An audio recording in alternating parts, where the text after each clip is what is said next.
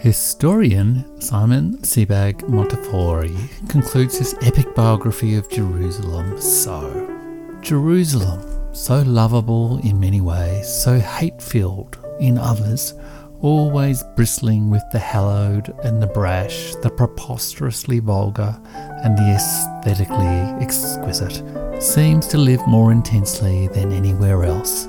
Everything stays the same, yet nothing stays still.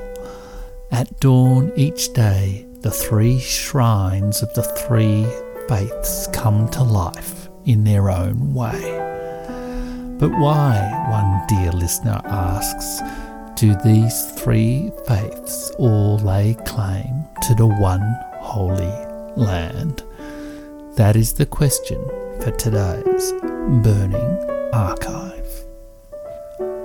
I am Jeff Rich. I am a writer, historian, podcaster, poet, and very, very, very minor government official. And this is the Burning Archive podcast about all things history and culture, where the past is never dead. The past is not even past. And where by thinking about the past, we try to live better in the present and hopefully peacefully in the present after today's Burning Archive podcast, although it may well be a diplomatic challenge for my good self as I try to give a fair account of why the three faiths of Islam, Christianity and Judaism all lay claim to the Holy Lands in the area known as Israel, Palestine, or the Middle East, and certainly the universal city of Jerusalem. And this absolutely fascinating question comes from a listener, Josh, who contributed to episode 22 with Freya Rich, A Canon of One's Own. He contributed this terrific question, which was all part of Freya and my discussion of what are some of the questions that are kind of there at the back of your mind and you sort of know there's a deeper answer to, but you really don't quite understand the full history of. And so let's just have a listen to Josh's question. Hello, The Burning Archive. My name is Josh, a long-time listener and first-time caller.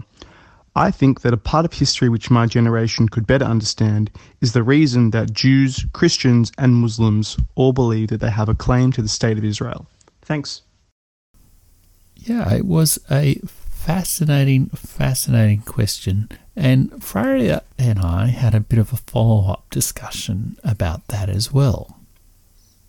I think it's a really great question because, especially sort of from my perspective, I was talking about this and it's one of those things where like, you kind of know, but you don't know. So I was talking to Josh about Judaism and sort of, being grounded in Israel and then also the Christian influence in Israel and like how Israel has influenced Christianity. And I was like, oh yeah, Bethlehem. And I was like, Bethlehem is the thing. And full disclosure, I'm an atheist, so I don't really, I've avoided a lot of Bible stories my entire life. But anyway, I was like, oh, I remember they chatted about Bethlehem. That's an important thing for Christians. And then in my head, I was like, what? That's in Israel. And it just, I know it's silly, but it just, my mind was blown that this place that I associate very much not with somewhere in the Middle East is in fact in the Middle East, and how that can be where there are all of these, quite distinct, these three monotheistic distinct religions, but all sharing this common connection to this place, which, obviously continues to cause great conflict, but more focusing on the reasoning behind that connection and exploring that. I just think it's so interesting, and it's something that I don't really think about as a sort of Anglo kind of person grown up in a not a Christian household, but Christian broad tradition. It's not something I'm really thinking about. You sort of compartmentalize everything. But that's what I think. It's a really interesting question to explore. So that is the question that I'm going to address today. Why do these three faiths all lay claim to, sometimes peacefully, sometimes in conflict, the Holy Lands of Israel and the Middle East, and especially the city of Jerusalem.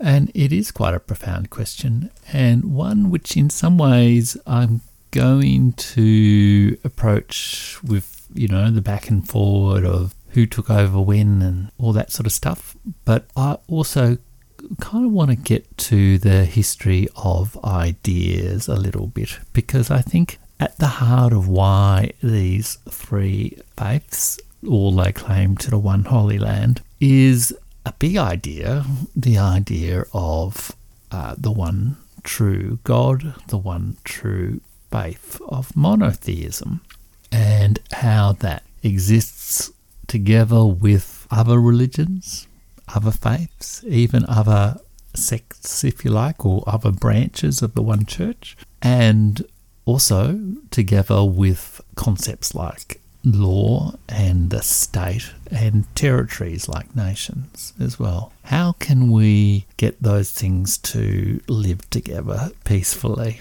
and not be at each other's throats? So this week I'm going to talk about, I guess, the long, difficult search for peace in the Middle East, and then how that relates to these three interwoven three faiths, all with a shared heritage.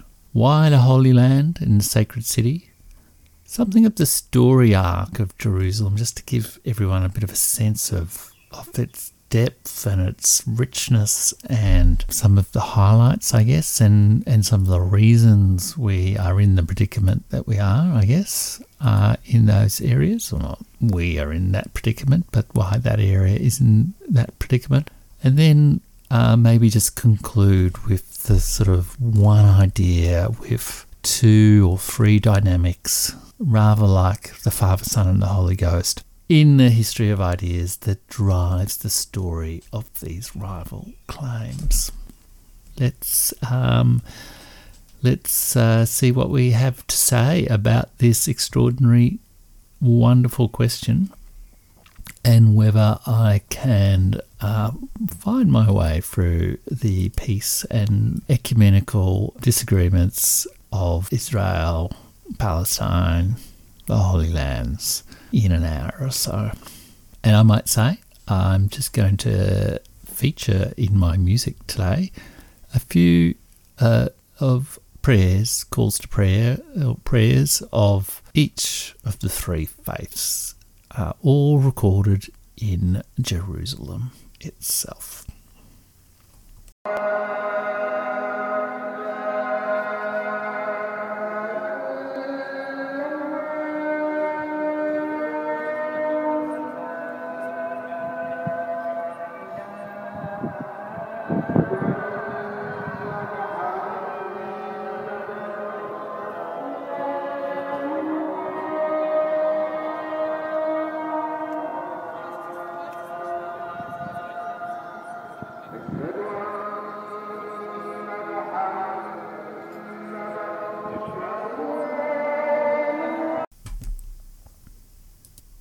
So Josh asks, why do Jews, Christians and Muslims all believe they have a claim to the state of Israel? And before I sort of go into some of the sort of topics I outlined, I guess maybe if I just try to answer that question quite directly. And I think there's sort of three layers to that, which is there's a kind of a sacred history, there's a sort of long history of religion and culture and nationhood. And then there's more modern, it's the history of the 20th century and how that's played out in the Middle East.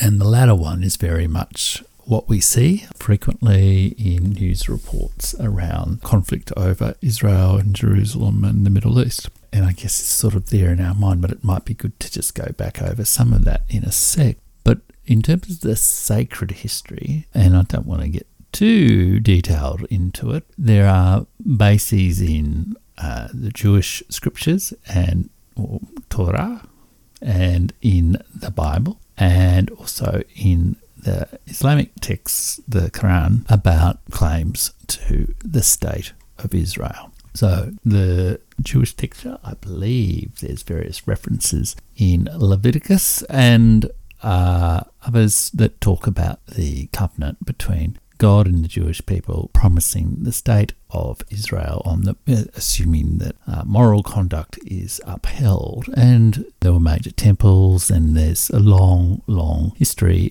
recounted in those texts of what happened with the Jews.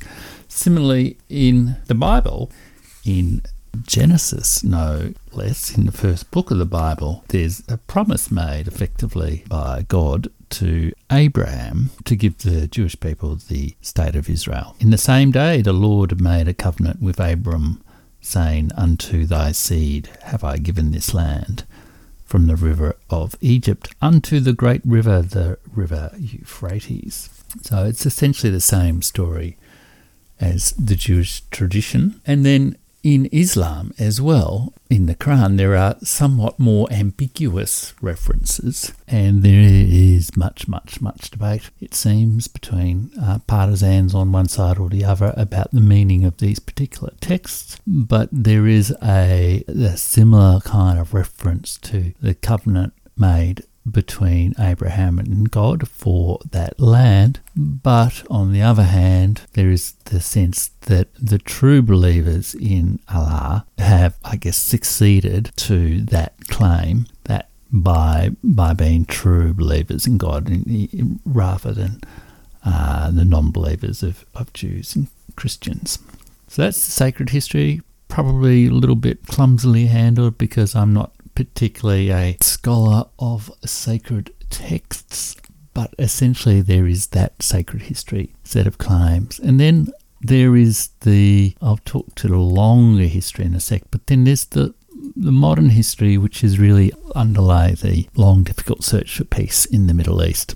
And after the World War II and the Holocaust, clearly the State of Israel was created, and the United States was amongst the first to recognise the State of Israel, and it became a home for the Jewish people, and had been for quite a while, and we'll get into that later. But it was created in I don't know if grief is quite the appropriately profound word, but grief of the Holocaust, but also at the height of the Cold War and amongst the birth of the anti-colonialist or the sort of revolt against the colonial empires, including Britain and France, both of which had empires in the Middle East. And there were some very murky promises made to both Jewish people and also to the sort of Palestinian Arabs and to various other princelings and statelets in the area. And it kind of didn't work out, but then as the Cold War heightened, it became a really critical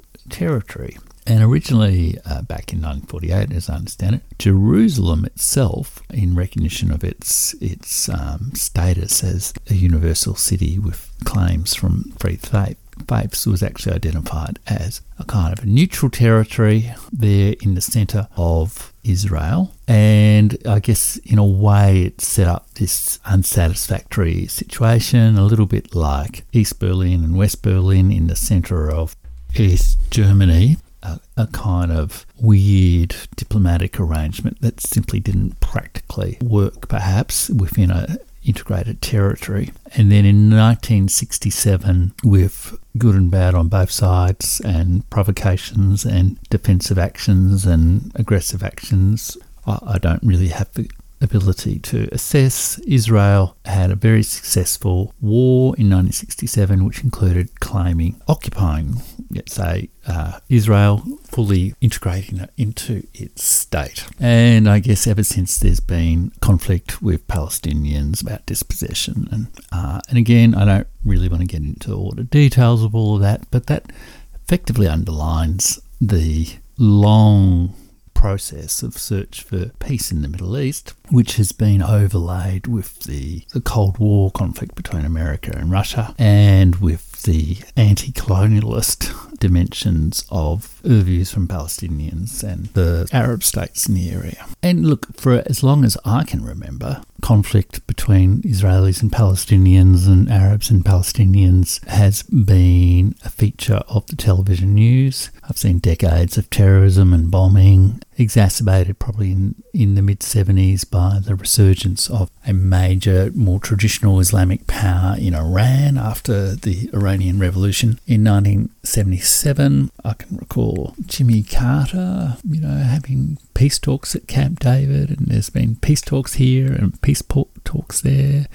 One of the participants in those peace talks, Anwar Sadat, was assassinated for betraying the true faith of Muslims by compromising with Israelis. So it's been a very, very difficult process, which in a way has flown out of that 20th century disintegration of the old colonialist empires and their reorganisation as nation states that loyal to one side or the other in the Cold War, as well as the practical resolution of how do you find a sensible compromise between religion, territory, statehood, such a kaleidoscope as the Middle East.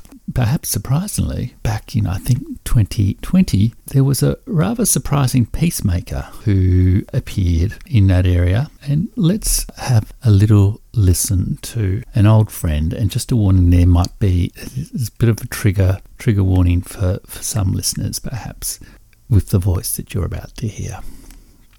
Israel, the United Arab Emirates, and Bahrain will establish embassies, exchange ambassadors, and begin to cooperate and work together so strongly to cooperate as partners across the broad range of sectors, from tourism to trade and healthcare to security. They're going to work together. They are friends. The Abraham Accords also opened the door for Muslims around the world to visit the historic sites in Israel and to peacefully pray at Al-Aqsa Mosque in Jerusalem, the third holiest site in Islam.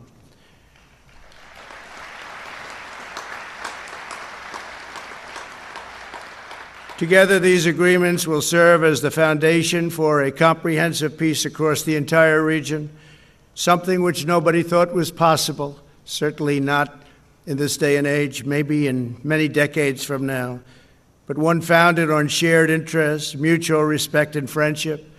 To our honored guests from Israel, the United Arab Emirates, and Bahrain, congratulations on this outstanding achievement. Congratulations.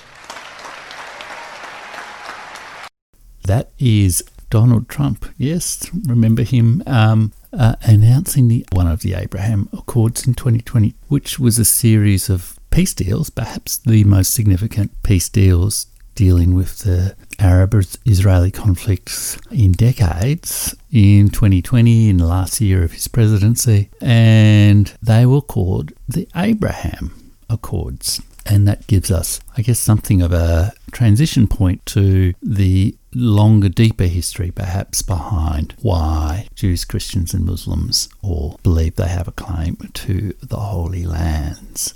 Because while these conflicts have been between peoples or nations, Israelis and Palestinians, Saudis and Israelis, Iranians, etc., Jordanians, Lebanon, blah, blah, blah, Syria, there has been a division of faith has very much rested at the core of the problem. How can one have coexisting faiths at the heart of this peace, especially with the long, deep and profound sacred history they all have, all those claims back to their most sacred texts, that they belong in this place and belong perhaps exclusively. But in describing them as the Abraham Accords, Donald Trump, that surprising peacemaker, perhaps in a rare moment of true diplomacy, was able to connect to a lineage of one common prophet among the three faiths,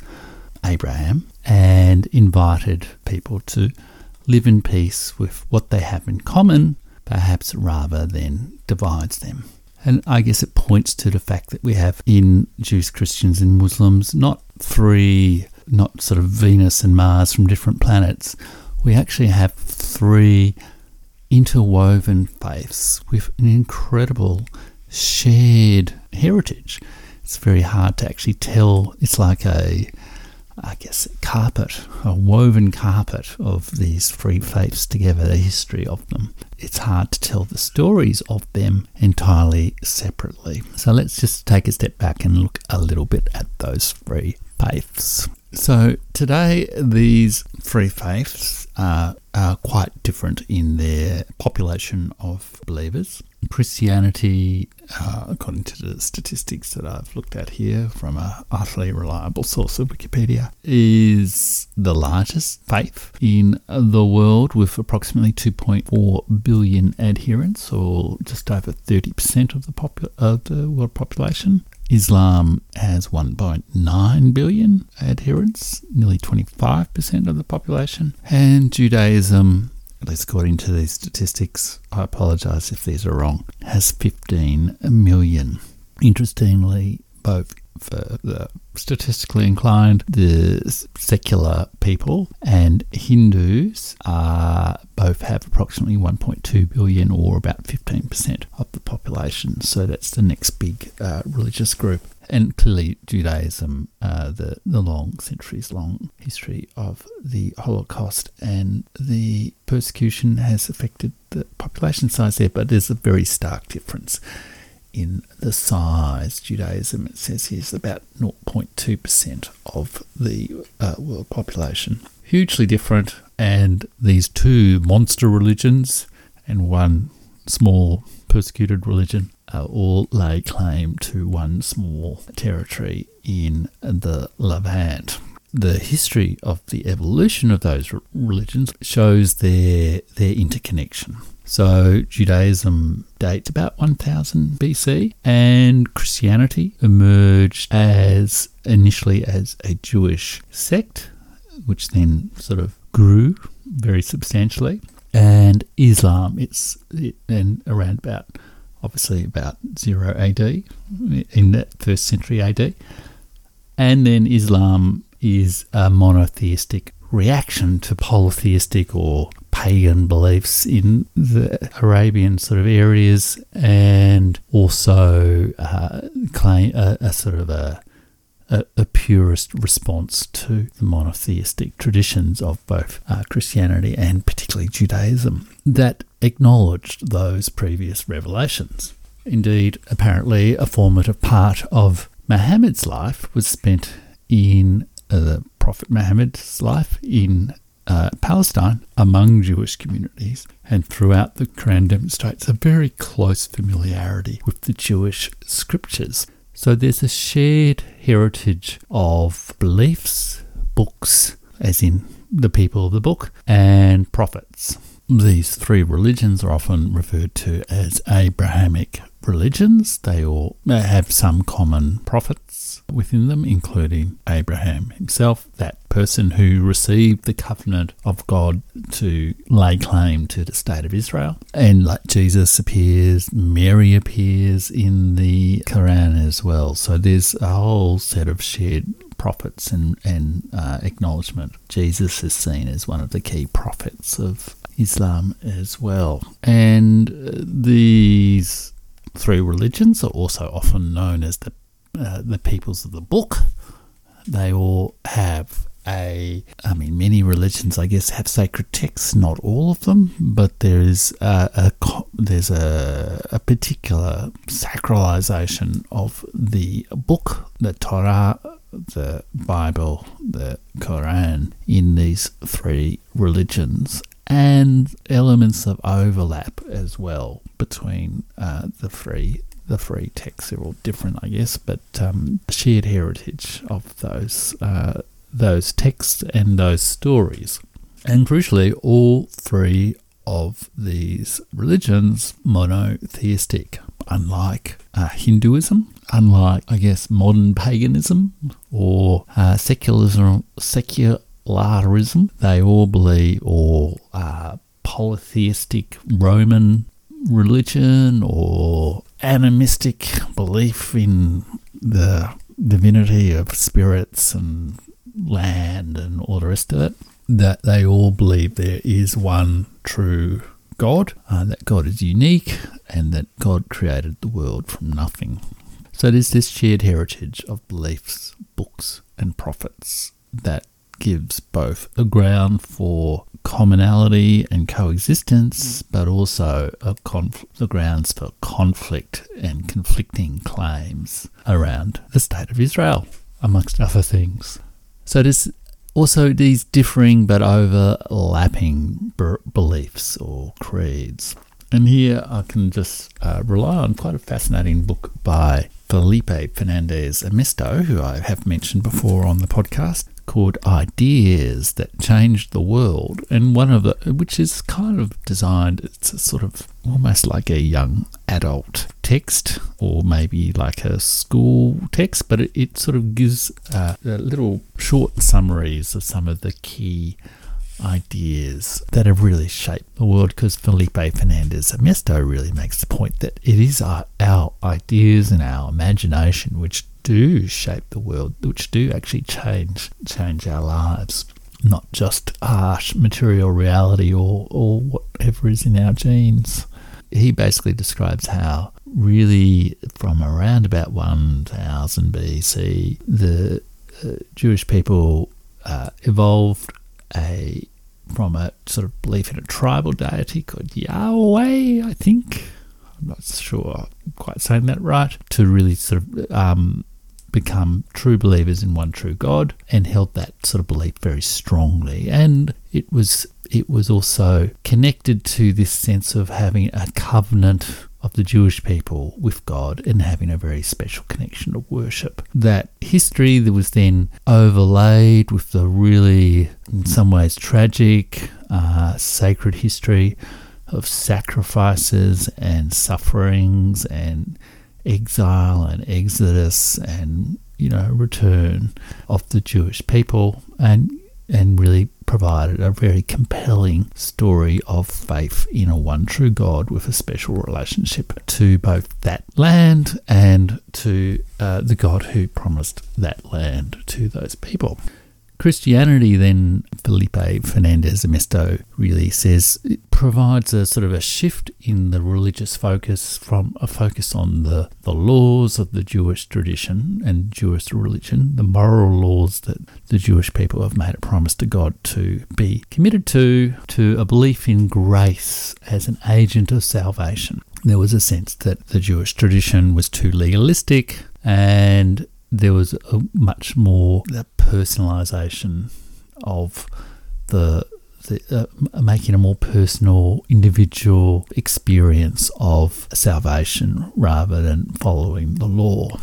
Islam then substituted, Fernandez Amisto says, a law of its own, but it was a law, a way of life with quite strong prescriptions about society, politics and codes of behaviour, Sharia law, and Fernandez Amisto says proved suitable for some societies but unworkable for others. But it certainly restored law and submission to law to the centre of religion. To obey God's law was the ultimate command. And so Fernandez Amisto says of Muhammad, the Prophet Muhammad, he constructed a religion as rigorously monotheistic as Judaism, as universal as Christianity, as traditional as paganism, and more practical than any of them. For his followers, he was both prophet and ruler, and his teachings were a blueprint for running a state as well as a religion. And this is an important thing that I will sort of come back to towards the end of the podcast, this connection between religion, law and state, especially when it evolves into a claim for a territory. Christianity, Felipe Fernandez Amisto remarks with a little bit of irony, I think, was what he describes as a much more elastic, more otherworldly, but also more proselytizing religion that was more prone to change, more prone to outside influence, and had what he described as a more malleable moral code, which had many, many adaptations, but also perhaps gave it a flexibility to adapt to many, many different cultures and societies. So that's our kind of free faiths with their shared heritage, their common history of evolution one from the other, and their differing but overlapping beliefs and creeds, all with this fundamental thing of belief in the one true God. Why then Holy Land? Why Jerusalem as a sacred city? Why is Israel not just a secular state but a holy land? Well, I guess part of that is back to that sacred history, those sacred texts where God promises in a covenant with the people of Israel that this is the land they were promised. In addition, King David, as in David v. Goliath, of King of Israel, who I think there's apparently quite a debate as to whether King David from the Bible really existed. And I believe, from what I've read and heard, there is being discovered some, including quite recent, like within the last 20 years, archaeological evidence that shows he did. But, it's one of those, the history and the archaeology around claims to any of the territories in the Middle East is highly politicised, I guess, or highly linked to diplomatic goals of the different parties involved. But I believe this is generally accepted by historians that David was a real person. But David made Jerusalem the capital of Israel and built some major temples there. And then over time, without going into all the details, there are these repeated stories of destructions of the temple and exile from the land, and that just makes the emotional and religious connection to that land so much stronger. And then what we also find, and that's very much, I guess, within the Jewish tradition, clearly for Christians, then there's also Jerusalem is the place where Jesus was born, crucified and resurrected, which made it a important place. But in particular, from about the 4th century, there is a strengthening of the sacred tradition, a sense of creating pilgrimage and building some important churches in Jerusalem, and we'll go into a little bit of the history later, which then gives that extra strong connection. But it's a sacred site for Christians as well. And then for Muslims, although I should say, though, with Jerusalem, one of the things is that the intensity of that has varied over time. So for those first couple of centuries after his death, it's not all that important. Then it becomes quite important. Constantine, one of the most important Byzantine emperors, his mother Helena goes to Jerusalem and finds the cross and the nails on which Jesus was crucified, or at least was claimed to have been crucified. And there's a whole tradition that develops up around those holy relics. Things sort of waned a bit. Clearly there were the Crusades, there was the whole fight around control of Jerusalem. But from about 1400 it wasn't exceptionally important for either. It wasn't so exceptionally important, but that sort of revived in the 19th century. And for Muslims, it's crucial that Jerusalem was where the Prophet Muhammad ascended to heaven. So that's one of the important dimensions of that, and I believe the Temple of the Mount is where that is meant to have happened. So according to traditional interpretations of the Quran and other texts, the Prophet Muhammad ascended to heaven in Jerusalem. Muhammad was carried from Mecca to Jerusalem, and then from Jerusalem into the heavens, where he conversed with prophets before returning to earth.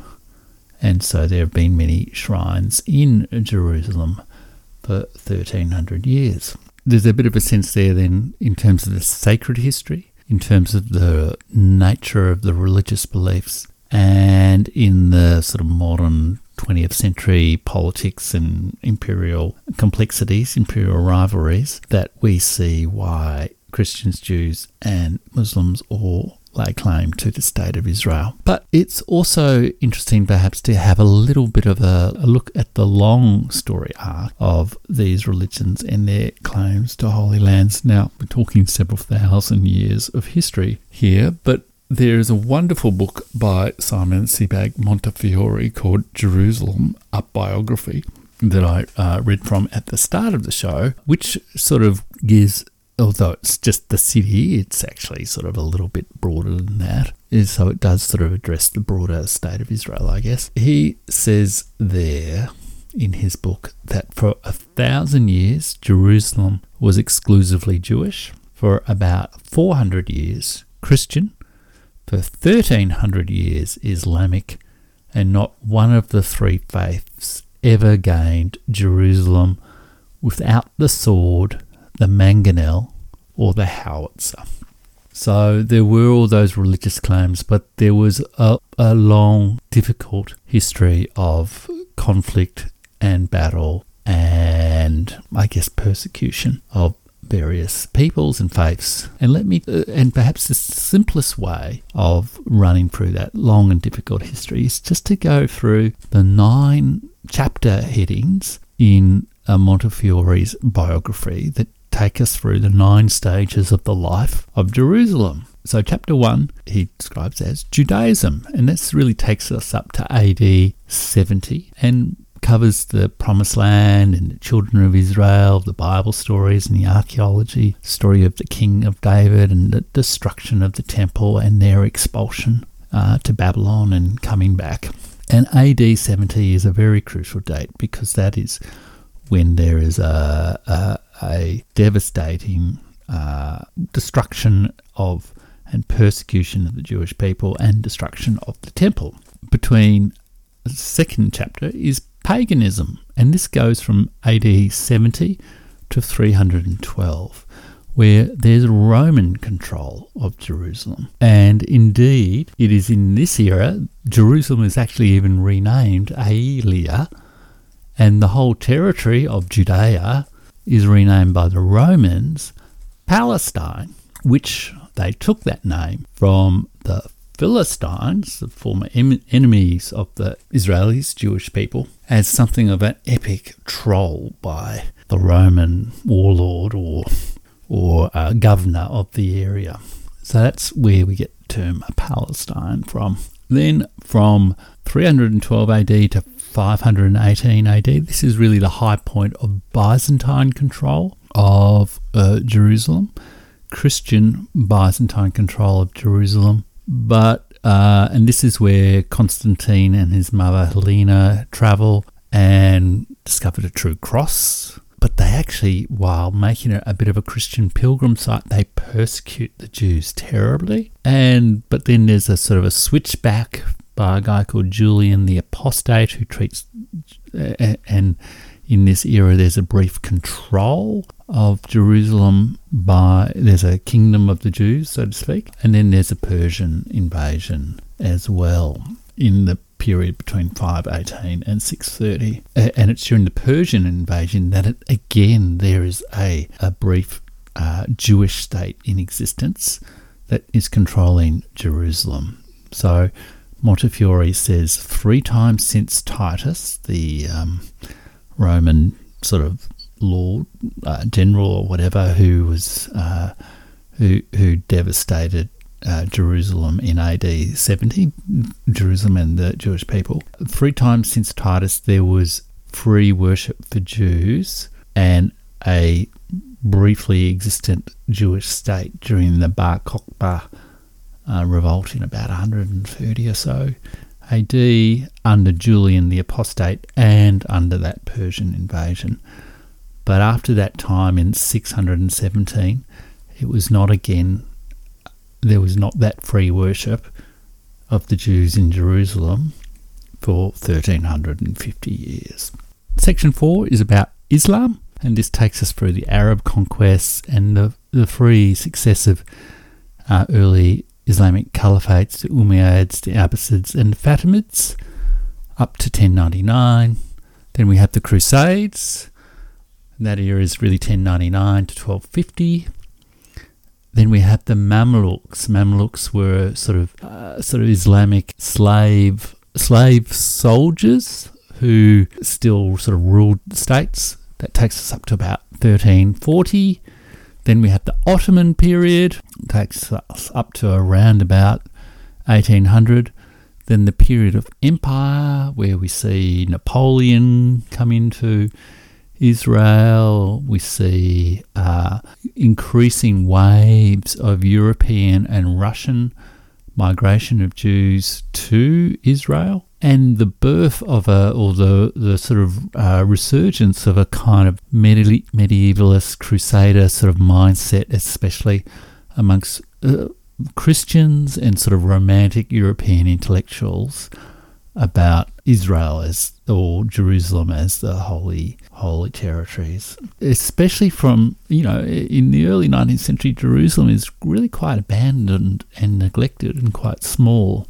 But it's those growing waves, especially in the latter half of the 19th century, that start to build up a much stronger Jewish presence in Jerusalem as well as Israel. And they sort of grow and nestle within a decaying Ottoman Empire that doesn't have really the capacity to control it in the way that they want to. So it sort of starts to sort of change the religious and ethnic sort of profile of the area quite significantly. And then the last chapter is about Zionism, and Montefiore doesn't use Zionism in a derogatory way. If you look on the internet, you'll find a lot of people talk about Zionists in a very derogatory way. Particularly sort of on the Islamic side of the argument. And he's really saying it in a more neutral way, and it is that sort of sense of recovering a homeland for the Jewish people, and refers to Theodor Herzl, who's really the originator or the late 19th century popularizer of the idea of creating a homeland state for the Jewish people in Israel. And then we have the complex diplomatic and imperial history of conflict around Israel-Palestine through World War I and then World War II, and those events that I referred to earlier around 1948, where Israel is created, 1967, where the Six-Day War, I think, or the 1967 war occurs, and Jerusalem's properly integrated into Israel. And then I think 1980 is also a key date when there's a sort of a recognition of that fact.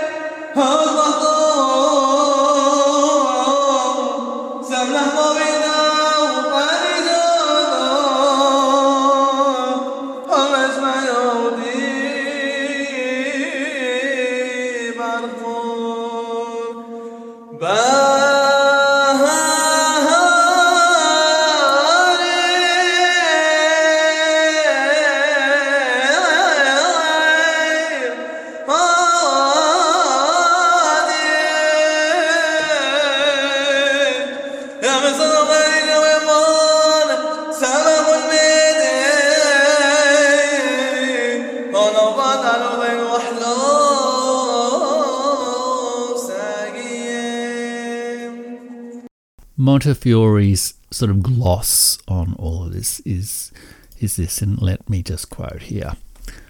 He says, Jerusalem's history is a chronicle of settlers, colonists, and pilgrims who have included Arabs, Jews, and many others in a place that has grown and contracted many times. During more than a millennium of Islamic rule, Jerusalem was repeatedly colonized by Islamic settlers, scholars, Sufis and pilgrims, who were Arabs, Turks, Indians, Sudanese, Iranians, Kurds, Iraqis and Maghrebis, as in North Africans, as well as Christian Armenians, Serbs, Georgians and Russians, not so different from the Sephardic, Middle Eastern and Russian Jews who later settled there for similar reasons. He says Jerusalem is, as much as anything, a Levantine city more than an Arab city, and that all sides have unimpeachable historical claims to live and live peacefully in those areas. But it shows, I guess, the difficulty of turning to history as a source for grievance and vindication, because the history is too complicated and too multi-textured to really just pull out a simple "we're the victims and you're the exploiters" out of any of that history. It shows the possibility, we hope, that people can actually live together well in that area. But what is it that drives people to resist the idea of, well, let's all live together in peace? What drives them to make exclusive claims for this territory? Why do we find that those unimpeachable historical claims calcify, that they become dogmatic and exclusive claims rather than an open recognition that, yes, I have a claim to these, to live here, as do you. Let's find a way to compromise there. Why do they calcify rather than being supple ways of living together? And I think this has got a lot to do with the history of ideas and the fact these three monotheistic faiths shared the same homeland with no clear way of sorting out the tension between a belief in one true faith and that sense of pluralism. This is what I mean by this one idea with the 2 to 3 dimensions, like the Holy Trinity, the Father, Son and the Holy Ghost, all the one incarnation of the one true God. This is what I mean by this idea driving perhaps some of the it being part of the history of ideas that drives the explanation for why these three different but overlapping faiths all believe that they have a sometimes exclusively asserted claim to the state of Israel. Because if you believe in the one true faith, you can have difficulties in accepting other faiths and plural faiths. And I don't know so much about the history of Judaism, but certainly the history of Christianity and of Islam feature many, many, many splits where there is this tension between who are really the true believers within that religion, let alone the external other religions. And then there's also, I guess, a difficulty in integrating faith with territory, like the Jewish people practicing their religion are promised the territory of Israel. Integrating that with or the sort of Islamic concept, I think it's called Dhimma or something like that, where other faiths are accepted within the territory of a Islamic area,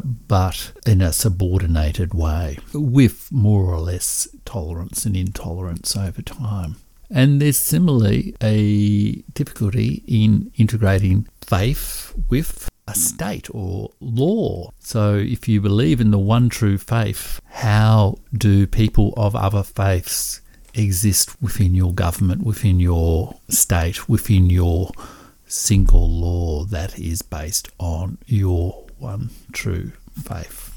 So I think these tensions within the very basic idea of monotheism, one of those ideas that Felipe Fernandez Armesto emphasized as fundamental to the history of our culture, lie at the heart of the answer to Josh's question. He says, that is, Felipe Fernandez Amesto says, of monotheism, on its own, the idea of God's uniqueness might have remained a mere philosophical curiosity, but as conceived by Christians and Muslims, his cult aimed at universal propagation and even universal ascent. The consequence was a long history of cultural conflicts and at times bloody wars. Moreover, in the legacy handed down to both religions by Judaism, God required compliance with strict moral laws. So the idea of God, thought up by the Jews in antiquity, has gone on shaping individual lives and collective struggles and solutions for most of the world in modern times. That's from his book, Ideas That Changed the World. And the counterbalance to that is really a little bit of pluralism and a little bit more tolerance. And this is a point that Simon Sebag Montefiore makes towards the end of his book on the biography of Jerusalem, the biography, as part of the search for peace in the Middle East, the search to find a way to reconcile and compromise among the competing claims of Jews, Christians, Muslims, and different ethnic groups and different states and all the rest of it in that area. He says, the elixir of tolerance, sharing and generosity should act as the antidote to the arsenic of prejudice, exclusivity and possessiveness. His book ends with a plea for each side, particularly thinking of the Israeli-Palestine conflict, but each side, I guess Jews, Christians, Muslims, each side to recognise the ancient heritage of the other. Each must recognise the other's sacred modern narratives of tragedy and heroism. And Montefiore's solution to this, and perhaps this shows that he's a great historian, but perhaps not the best diplomat, he says his proposal is that the old city should become, as in Jerusalem, should become a demilitarized Vatican. So he perhaps unwittingly sort of put the Christians in control, but anyhow, I don't know. A piece of unwitting bad diplomacy from a man of letters, but he has this plea for tolerance and seeks it in an understanding of these sacred modern narratives. But I wonder if perhaps the direct confrontation with those sacred modern narratives is quite the right path, and whether, although Montefiore rather excoriates Donald Trump for his decision to recognise Jerusalem as a capital of Israel, which at the time many people said, well, the sky's going to fall in, but it didn't particularly fall in. And after a couple of years, there were those Abraham Accords, which were indeed a success, despite Montefiore's scepticism. Not that we're advocating Donald Trump, but I guess in that regard, perhaps he was onto something, that rather than counterposing heavy, full of baggage modern narratives of tragedy and heroism, one perhaps should look at the more immediate things where people can get along. And I believe the Abraham Accords were very much focused on, let's stop focusing on the conflict and the resolution of the conflict. Let's develop business and economic opportunities for people and develop exchange that way. Perhaps it's a lighter touch, but still a pluralistic touch that is needed to find our way through to the long, difficult path to peace in the Middle East.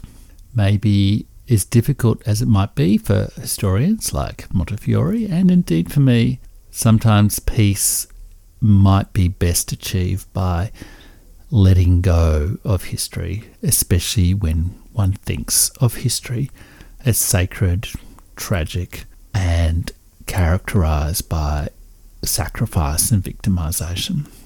Perhaps rather than modern narratives of tragedy and heroism, the three faiths might turn to other forms of telling stories with many voices and focusing on the more immediate concerns of the present in all its wonderful plural reality, rather than the sacred memories of wounds long nursed by one true faith. And so plurality may be an easier way to peace than monotheistic faith. Perhaps also comedy might be a better path to understanding the history than tragedy. But that might require some discussion of what those types of stories, those 7 basic types of stories, and how they play out in history are. And it is to that topic, the last of the topics inspired by Freya Rich's questions to me in episode 22, A Canon of One's Own.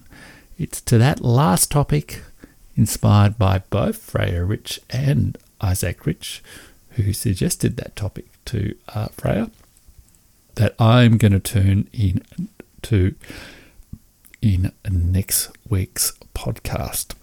So I hope you have enjoyed this tour through 3 faiths in one holy land. I do hope scholars of Scripture can forgive me my heresies and my mistakes. I hope you've also enjoyed the sounds of the call to prayer, the Islamic call to prayer, the prayer of a Orthodox monk in a church in Jerusalem, and the prayers and sounds of Jewish people praying at the Wailing Wall in Jerusalem during this show. And it's those final sounds at the sacred wall, remnant wall of the destroyed temples of the Jewish people in Israel, that we will go out with.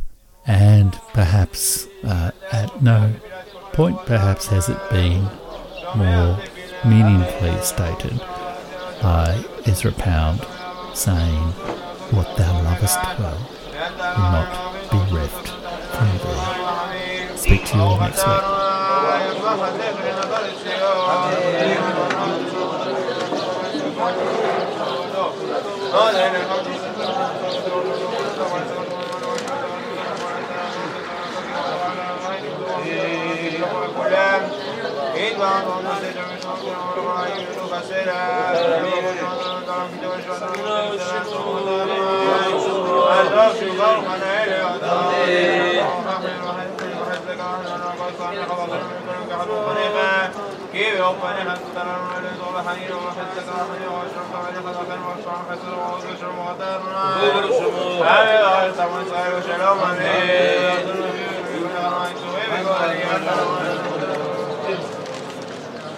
Shalom